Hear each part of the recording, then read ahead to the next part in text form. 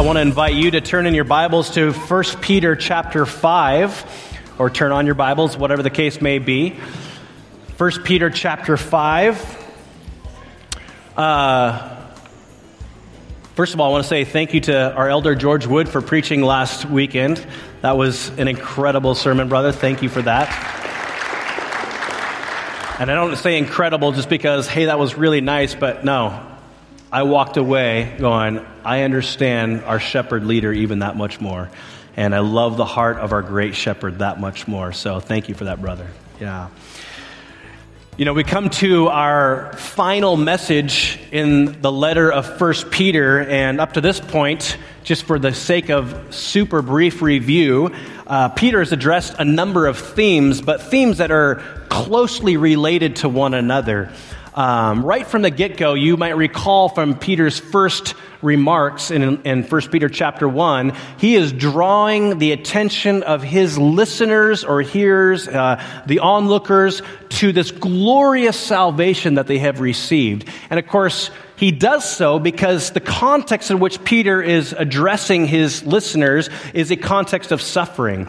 He knows that many of these brothers and sisters in Christ are going through a great deal of trouble, persecution, and it's only going to intensify even more. And so Peter says this, look at this glorious salvation. Yes, life right now may be a struggle. It kind of stinks, in fact. But guess what? You have something that awaits you that cannot be taken from you. And so he draws their attention to this amazing salvation that God provided on their behalf, even though suffering would be inevitable in their life. And then he also helps these believers understand, remember first and foremost, you are not at home. You are what he called a sojourner. You're an alien. You're a temporary resident, but you are not at home.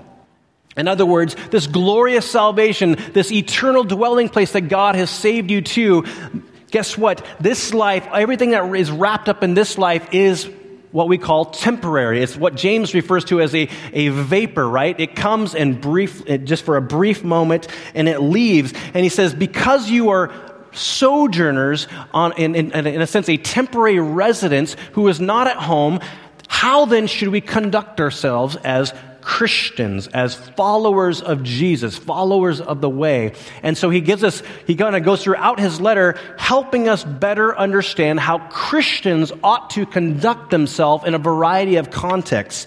For example, we talked about Christian conduct as citizens. We talked about Christian conduct as employees or employers.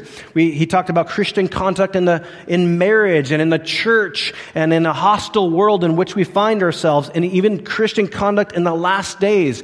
We talked about what a shepherd leader truly is. And then today we come to Peter's final words to us.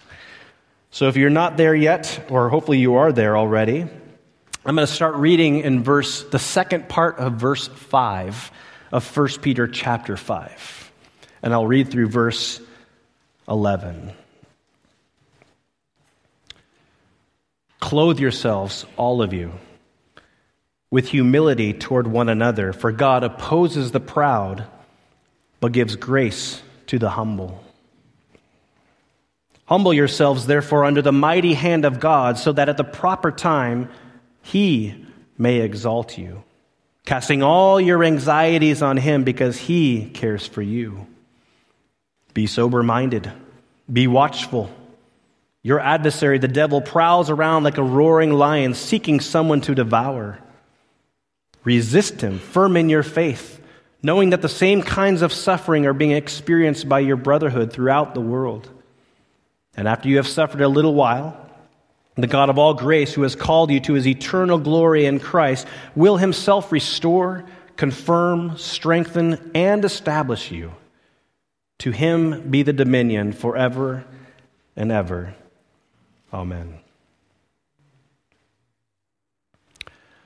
There's a book, I've kind of highlighted it a while back, but the book is called The Last Lecture. Not sure if you read it or not. The Last Lecture is written by a college professor who also happened to be a husband and a father, and he's giving his final lecture to the student body and the staff before he dies, specifically at the place of Carnegie Mellon. And in his lecture, he offers words of wisdom and experience gained both from his successes as well as his failures in life. And his intent in giving this final lecture before he dies of his terminal ailment, he's basically trying to kind of emphasize this point. If I could say one thing, one final thing to you, this is what I would say. Or to put it in another way, if you forget everything I've taught you over the years, if you forget every kind of a side conversation that we've had over the years, remember this. Don't forget this. I think in a very similar way, this is really how Peter is concluding his letter to these believers in Asia Minor. We see in his letter that Peter hones in by emphasizing one final, very important truth. Really an exhortation that summarizes all that has been said up to this point. And that summarization could be concluded in one word: humility. Peter is basically saying, if I could say one thing or emphasize one crucial, foundational truth to not forget, to reflect on and to chew on every day of our lives, it would be humility. Peter says to humble yourself. Clothe yourself with humility. Now, I know that for a number of us in here, we probably have some idea or definition of what humility is, right? We all have some understanding of what humility might be. And if I were to kind of have an open mic session right now, we might have some really good definitions coming from all of you. If I were to summarize humility, at least the way I understand it most distinctly, humility is seeing yourself as you really are. Not as you wish you were, not as you think you are. Humility is seeing yourself as you really are. Which is why Paul, the apostle, would say in Romans 12:3, he says, I say to everyone among you not to think of himself more highly than he ought to think, but to think with sober judgment. To think clearly about who you really are. Now, we must understand that humility does not mean you think about yourself less than you are. It just means that you think of yourself accurately. You see yourself clearly. I always appreciate Tim Keller's definition of humility when he says the essence of gospel humility is not thinking more of myself and an exaggerated view of myself, and it's not thinking less of myself, kind of a woe is me attitude. It's thinking of myself less. Humility is not thinking more of myself, it's not thinking less of myself, it's thinking of myself less. In other words, we exercise and live out this posture and attitude and perspective of humility when we're less consumed with us and therefore freed up to be consumed with the needs and well-being of others. Probably the best way to understand humility is by contrasting this virtue with its opposite, with its antithesis, right? What is that? What would that be, you think? What's the opposite of humility? Pride. Yeah, I didn't have to tell you. You know. I think C.J. Mahaney, he actually wrote in his book on humility, he did a great job contrasting pride versus humility. And let me just relay his summary thoughts for us this morning. He says, pride is a vice, but humility is a virtue. In fact, humility is foundational to all other virtues. It precedes all forms of godliness. Pride is our greatest enemy, but humility is our greatest friend. Pride is when we compare ourselves to other people. Humility is when we compare ourselves to Jesus. Pride covets or desires the success of others, mostly because we want that success. Humility celebrates the success of others. There's a genuine happiness for the achievement that others attain to. Pride is about me. Humility is about Jesus and others. Pride is about my glory. Humility is about the glory of God. Pride is I am God, little g God. Humility is Jesus is God, the only God. Pride is the anti-God state of mind. Humility elevates the majesty and awesomeness of God. Pride leads to arrogance and cockiness. Look how amazing I am, right? But humility leads to confidence in what God thinks about me. Pride is independent or self-sufficient. I don't need anybody. But humility is dependent. I need God, and I need the help of others. Pride is the mother of all sin, whereas humility is the mother of all joy.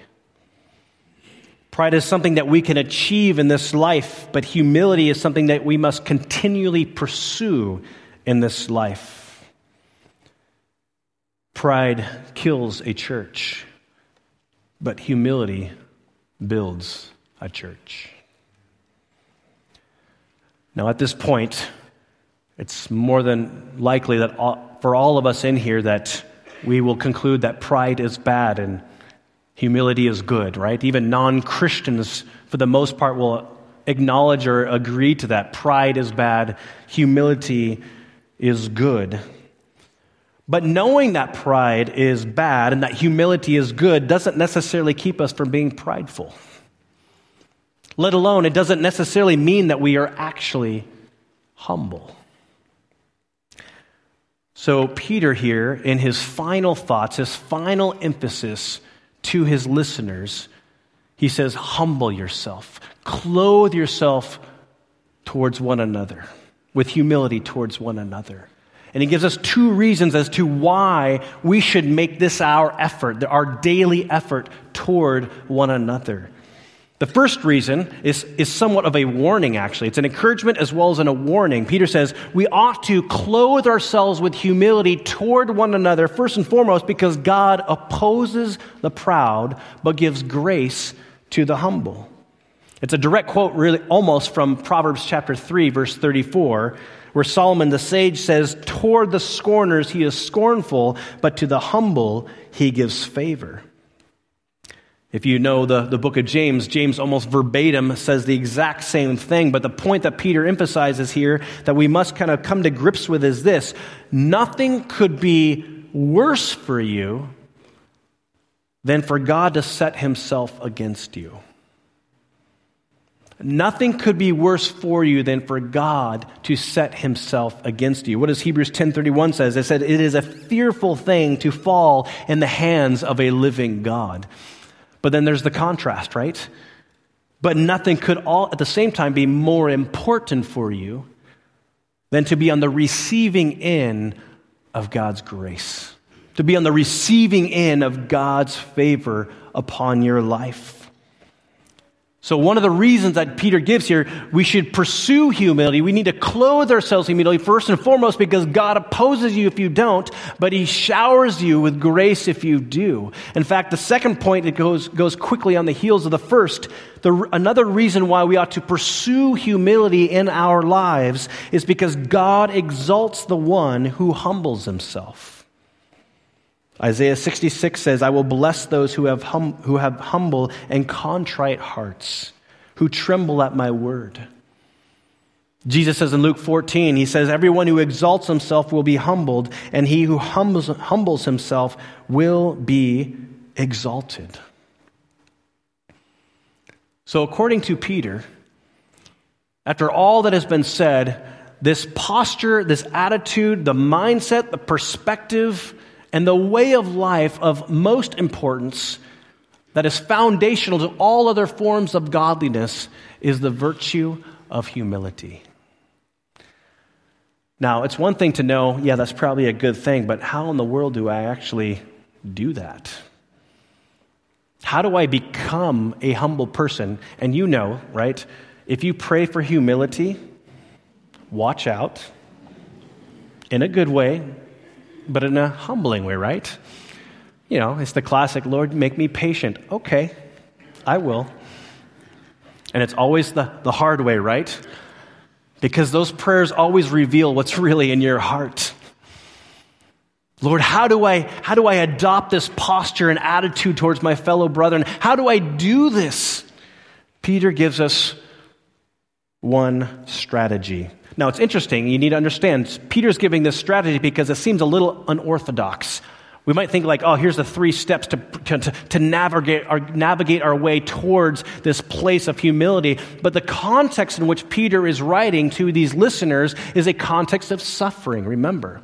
And so these people that are struggling in their faith, they're hanging in there by their greatest efforts. They're listening to the Lord. The Spirit of God is sustaining them, but it doesn't go without difficulty. It has been very trying in their lives. And as he encourages them, he says, humble yourself before one another and do it like this. He says, by casting all your anxieties on him, verse 7, because he cares for you.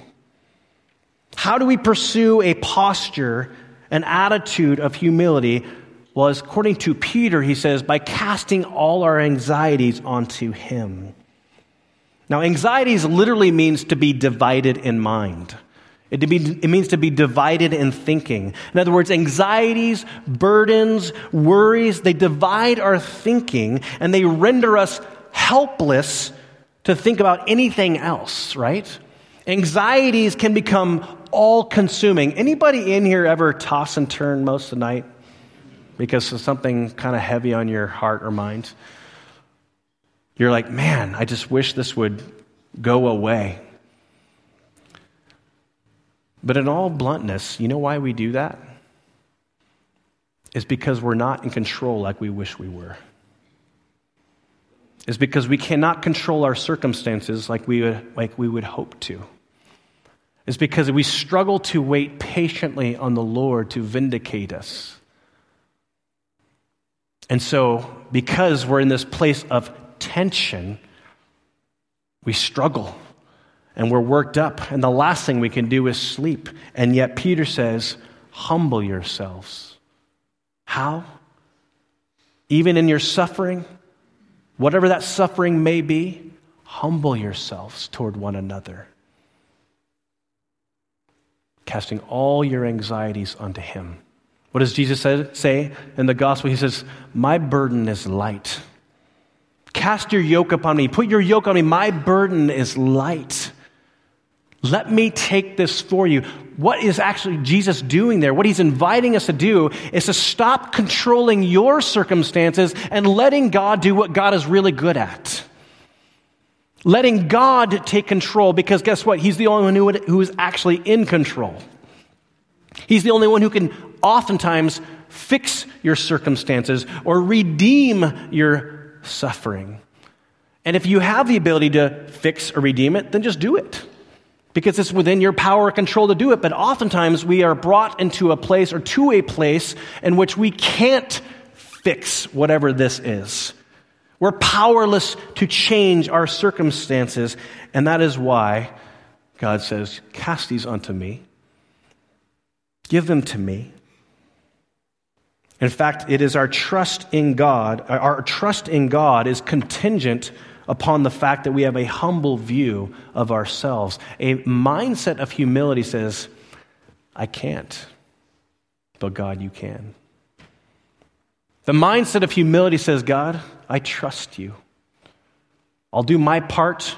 I'll exert whatever effort that you require of me. But in the end, Father, you are going to be the one that has to show up. You are the one who has to redeem my humble state at a time that you determine, and also in the way in which you determine. Think of the story of Joseph, right? Not just the story, the life of Joseph. Put yourself in Joseph's sandals. You go, you share your visions and dreams with your brothers. And instead of them going, wow, that's amazing, Joseph, they hate you for it. They already know you're the favored son, which that's a whole nother conversation. And so he goes out, and at first the brother's going like, we're done with this guy. We are done with our younger brother. And so we are going to kill him. God, in his sovereignty, goes, nope. Judas steps in and says, we're not going to kill him. So they sell him into slavery. He sold it to a family, Potiphar, who's he's the captain of the guard, and Potiphar's wife. He rises to the surface. They love him. He's respectable. He's honest. He does what he needs to do. So much so that Potiphar's wife is actually kind of attracted to him. Makes a move on him. In his righteousness, he flees. Gets set up, wrongly accused, thrown into Pharaoh's jail. Well, that's unfortunate. Doing the right thing, you get punished even more. And then a couple years later, two of Pharaoh's servants come in, the cupbearer and the baker. And they have these dreams, and they're troubled by them. And by God's grace, Joseph is able to interpret their dreams, and they come true. And he says to them when they leave, especially not the baker because he dies, but the cupbearer, don't forget about me. Guess what? He forgets.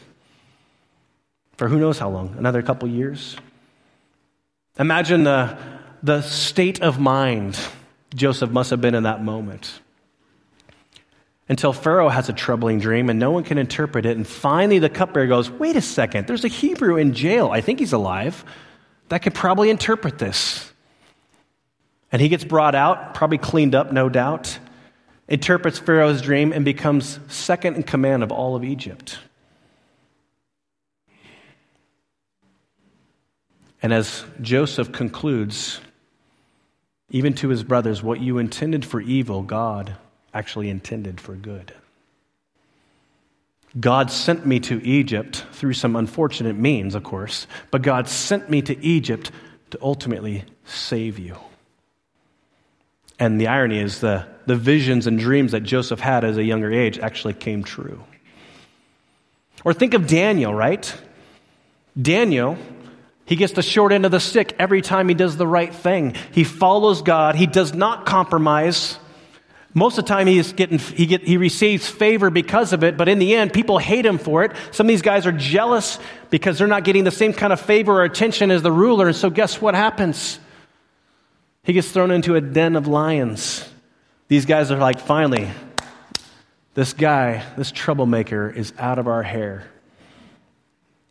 But God redeems in his timing and in his way. You see, the state of mind and the perspective and the attitude of Christians is the virtue of humility that says, God, I trust you. I trust you. The point is, God is the one that takes care of us. He is the one who comes to our aid. He, as verse 10 says, will restore and confirm and strengthen and establish you. So we're invited, much like the psalmist in chapter 55 says, cast your burden onto the Lord, and he will sustain you. Isn't that reassuring? Isn't that reassuring? Isn't it comforting to know that your heavenly daddy is so good that he will provide for all your needs? Isn't it comforting to know that your heavenly daddy is so aware of your circumstances that he will not neglect you, but give you wisdom in your journey of navigation? Isn't it so comforting to know that God is so present with you that he will never allow you to be alone in your circumstances, no matter where you find yourself? That's who God is. That's what he promises to you. Well, no sooner does Peter encourage us with these divine promises and really invite us into this place of rest and reassurance, that he also sounds the alarm. Wake up! Watch out! Now, why in the world would Peter go from thank you, Lord, to getting our attention kind of in a very subtle way? I mean, after all, he just encourages us. God is the one who's going to redeem us. He's the one who's going to restore and establish and strengthen us. He's the one who's going to see our humble state of mind, and he's going to restore us. He's going to exalt the humble, and he's going to oppose the proud. We're supposed to rest in this assurance and promise and goodness. Then while all of a sudden we kind of caught out of our slumber, so to speak, and called to wake up and watch out and be on the alert. Because we have an enemy that wants to take us out. That's why. We have an enemy, as Jesus says in John 10:10, that comes to steal and kill and destroy. We have an enemy that goes around, as Peter says, like a roaring lion, seeking someone to devour in verse 8. Now, who is this enemy that Peter is referencing here? Well, Peter refers to him as your adversary, the devil. We have an enemy called your adversary, the devil. Note that Peter says he is not just an adversary, he is your adversary. Meaning that he is directly opposed to you. He is directly against you because you belong to God and God loves you. And the enemy hates everything that God loves. So you, by association, are an enemy of the devil. And because the devil hates you, his desire is to take you out. And you know what? He's really good at it. He's been doing it for thousands of years, corrupting and distorting and destroying the hearts of people that God loves. I want just a side note here. The devil is not our only enemy.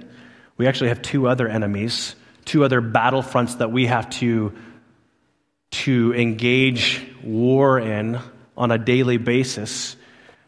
One battlefront or enemy we have is what the Bible calls our flesh, or our fallen nature, our sinful nature that we inherited from Adam, right? Because Adam sinned, all sin. And because we belong to Adam, somewhere way up the family tree, we inherit his fallen nature. In other words, we are born corrupted, spiritually dead, unable to please God, and in desperate need of someone to intervene for us. And unfortunately, even as Christians who now have the Spirit of God, who now have been given spiritual eyes to see, we're in this already but not yet part of God's redemption, meaning that we have we have eternal life awaiting for us, a new life, a new body, an uncorruptible body, one that cannot fade away, one that cannot sin, one that is not under the curse of sin, but at the same time, we're not yet there. And because we're not yet there, we also have this nature that wages war against the Spirit that takes residence in our lives. And it's really a bummer, isn't it? Because our flesh is so weak.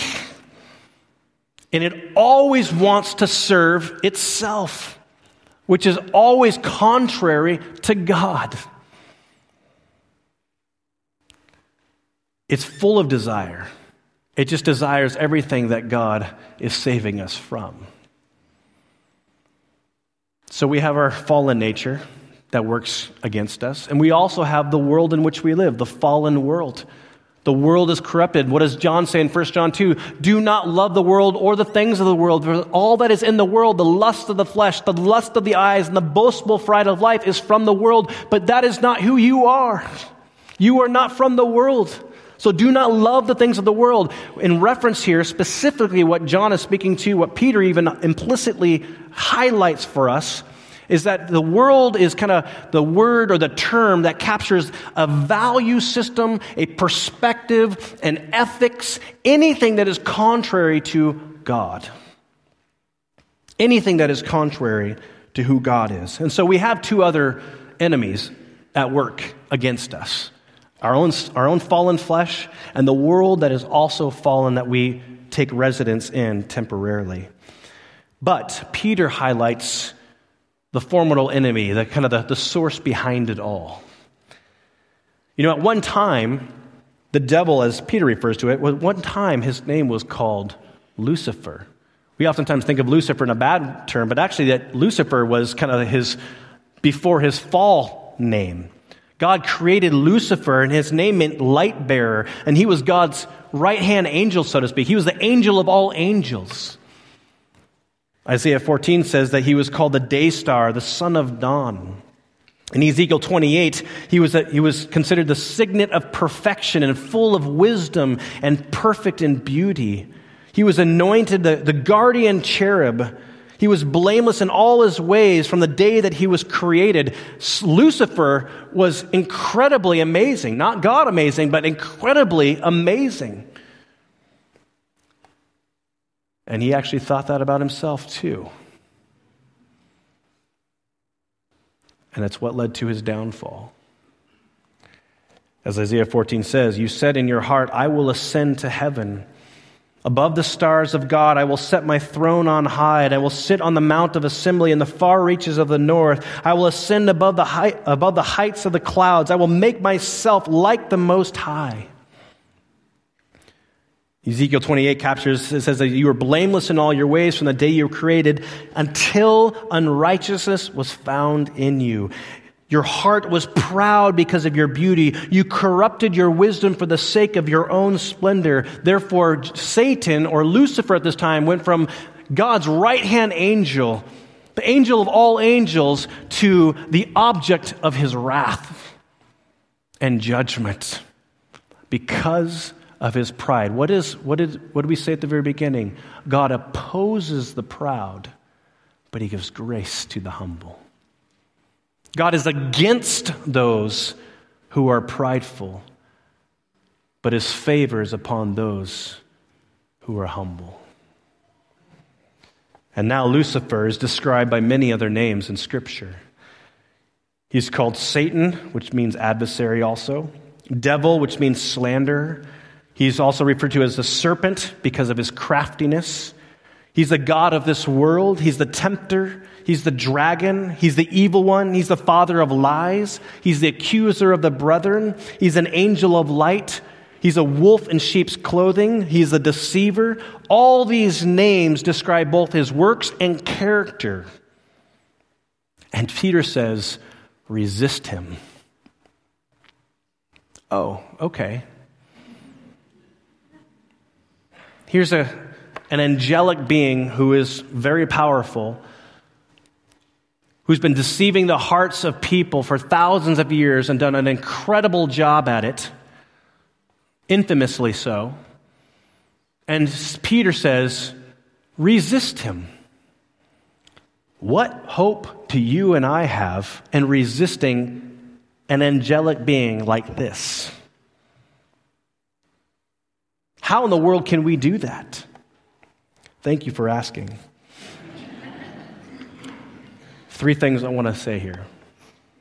First, you and I must be aware of his presence and intentions and tactics. We must be aware of his presence, his intentions, and his tactics. You might have read many of C.S. Lewis's works, but one of his works, he actually identifies the strategy of the enemy. And C.S. Lewis actually says the first tactic of the enemy is to convince us, first of all, that he doesn't actually exist in the first place. One of what Satan does is to make us think, you know what, he doesn't even exist. So you go on, live your life oblivious to the fact that you are actually a victim and prey in his hands. But as Christians, we know better, right? We know that we have an enemy. The Scripture makes it very clear. We have a formidable enemy that's come to take us out. And because we're aware of his presence, and because we know that he's against us or opposes us, then his second strategy is to literally take you out, an all-out assault. If he can't convince you that he doesn't exist, then he's here to destroy you. He's here to confront you. He's here to cause fear in your life. He's here to make your life miserable. And he's good at that too. But if that doesn't discourage you, if that doesn't cause you to be unfaithful, then his third strategy is to make you compromise. Let's strike a deal. Remember in Matthew 4 when Jesus was being tempted by the tempter, right? There was, in the midst of his temptations, this kind of push to compromise. Obviously, we see the story with Jesus. He didn't fall victim to the strategies of the enemy. But the way we resist our enemy is first and foremost, we must be aware of his presence. We must be aware of his intentions. We must be aware of his tactics. What does Peter say in verse 8? Be sober-minded. Be watchful.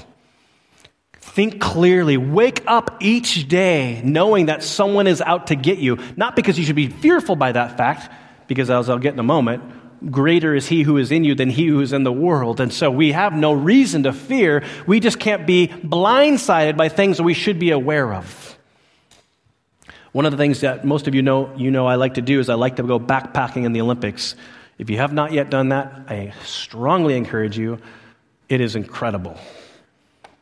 We live in one of the most beautiful places in the world, I think. So I look forward to my annual therapy every year out in the Olympics. I love being in God's creation. I love taking it all in. There's so many different diverse parts of this park behind us, and it is incredible. But one thing you learn very quickly about traversing on these trails and sometimes off trail in the Olympics is this. You can't it's not like taking a walk in the park, literally. You can't just kind of take a stroll. There are places in which you are traversing that require you to pay attention to every step, because one misstep is your last step till death. There's some harrowing places. I don't tell my wife about them. It's better that I don't. Like the last trip, right? The 2 trips ago. Yeah. Honey, don't worry. Someone just died a week before and someone just fell the week after. But it's okay. We're going to have a great time. The point is, we have to be very attentive to our footing. Sometimes that means going slow and even helping one another. We also have to do this in our spiritual lives. You see, so often it's easy for us to just kind of go through our lives somewhat passively in nature, right? Somewhat just kind of casually. Oh, it's just whatever. We're just carefree. I'm not saying carefree is a bad thing. I'm just saying be aware that there are things behind the scenes. There's a fourth dimension, so to speak. There's a spiritual realm that is constantly at play. And sometimes they take the pressure off to make you feel like we're all good, only to come in and take you out. The enemy knows what he's doing. So we must be aware as followers of Christ. Secondly, we must confront lies with truth. The enemy is a liar, he's an accuser, and we must confront lies with truth. What does Peter say in verse 9? Resist him. How? Firm in your faith. You confront the liar with the truth of God's word. One author, I was reading a book this past week, said this: every way of thinking that is opposed to God, every philosophy, every false doctrine, every lie, every world religion, every world view, every thought that is raised up against the truth of God is from Satan. The problem is, he often appears as an angel of light. And he disguises error as truth and makes it sound like truth, look like truth, and feel like truth. He makes people think they are walking in the light when they're really walking in darkness. He's amazingly effective at making lies believable, sin desirable, temptation unavoidable, and error irresistible. Even knowing the truth does not mean that you are not still vulnerable to falling into sin.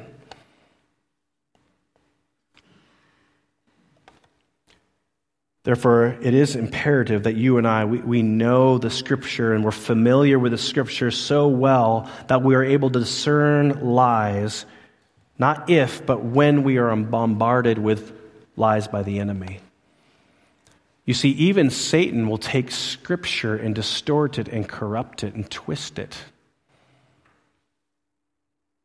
Remember in Matthew 4? The temptations of Jesus in the wilderness? Satan was using Scripture taken out of context for self-serving gain to tempt our Savior. And of course, how did Jesus respond? He used Scripture to confront Scripture that was taken out of context and used for self-serving gain. Brothers and sisters, could I just implore you for a moment? Your greatest weapon in resisting the enemy is that you would be saturated, soaking up the word of truth. So that when that lie, that thought comes to your mind, you can go, wait a second. That doesn't sound like my Jesus at all. That doesn't sound like my Savior one iota. We confront lies with truth. Third and finally, be comforted in knowing that you are not alone in your fight against sin and temptation. Resist him, Peter says in verse 9, firm in your faith, knowing that the same kinds of suffering are being experienced by your brotherhood throughout the world. Again, pointing back to Satan's strategies to discourage us, he will often make us think this, right? I'm the only one. I'm alone in my struggle. Nobody cares. And if they do, they don't want to be bothered by this. Or I'm a total screw up. I keep falling into the same sin over and over and over again. I'll probably never change. Why keep fighting a fight that I keep failing to win? Ever think those things?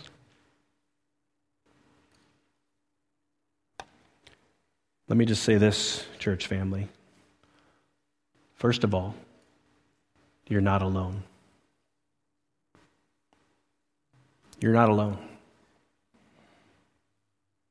Part of God's design for His church, brothers and sisters in Christ, is that we would not navigate this thing called life in isolation. But that only works when we can do so in a context that is void of condemnation. The enemy is the condemner.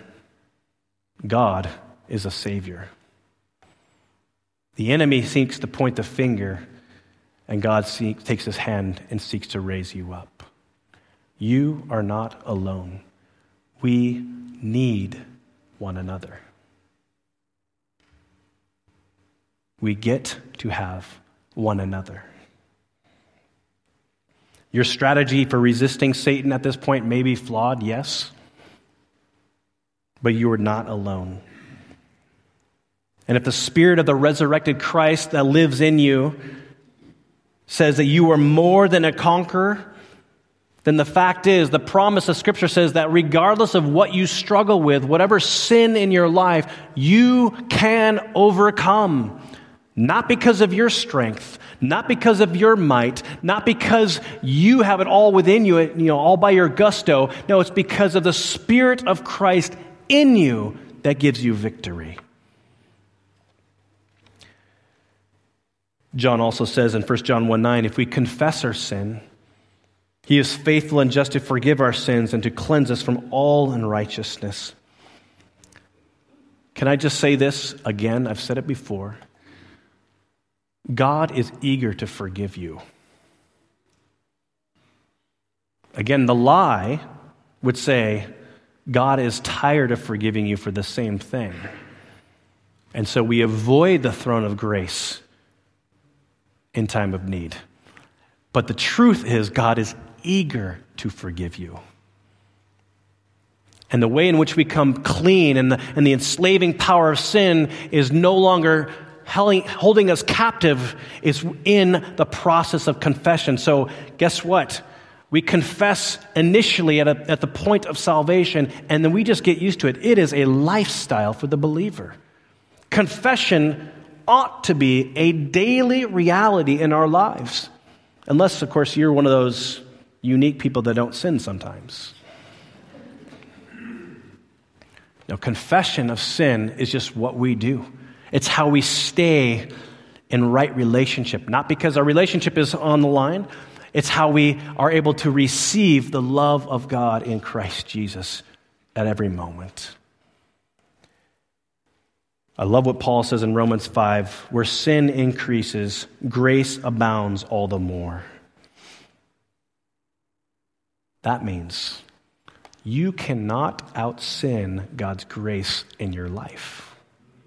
Isn't that incredible? You cannot out-sin God's grace and love in your life. The lie is, He's done with you. Grace has a limit. And guess what the Bible says? Grace is limitless because God is eternal. He is grace. You cannot out-sin His grace in your life. So may we not be a victim of the enemy any longer.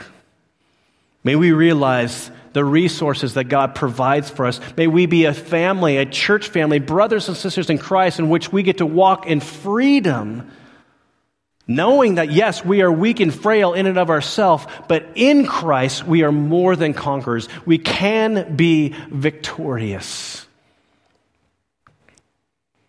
Resist the devil, James says, and he will flee from you. You know, there's a number of reasons that contribute to the rise and fall of churches. And there are certain factors that must be present in any biblically healthy church. For us, as a church family, to be a healthy church family that glorifies God and a church family that fulfills our divine purposes, there are certain character qualities and attitudes and perspectives that must be adopted and implemented by all of us. But the foundational virtue to all godly character and Christian conduct is the virtue of humility. Our spiritual health as a church depends on an ever-present spirit-filled humility. Our ability to resist the enemy begins with a mindset and a posture of humility. Unity in the body of Christ can only be realized and experienced when we clothe ourselves in humility toward one another, because it is only in humility that we can love one another as Christ has unconditionally loved us. I read this in closing before our final song. Philippians chapter 2, Paul the Apostle, in his own definition and description of humility, says this: "So if there's any encouragement in Christ, any comfort from love, any participation in the Spirit, any affection and sympathy, complete my joy by being of the same mind, having the same love, being in full accord and of one mind. Do nothing from selfish ambition or conceit, but in humility count others more significant than yourselves. Let each of you look not only to his own interest, but also to the interest of others.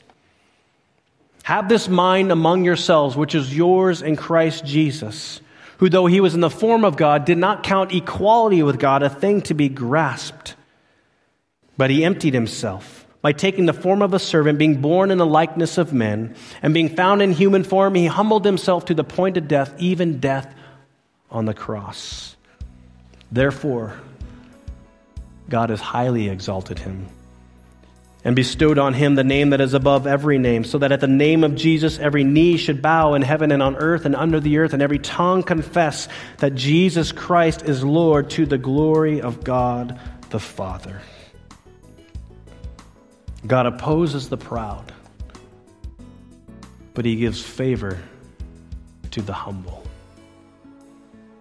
Jesus, our perfect example, modeled that for us. He modeled humility. And as a result of his perfect display of humility, we see also that God exalted him to a level that he deserved. Is he worthy? Is Jesus worthy? I think so.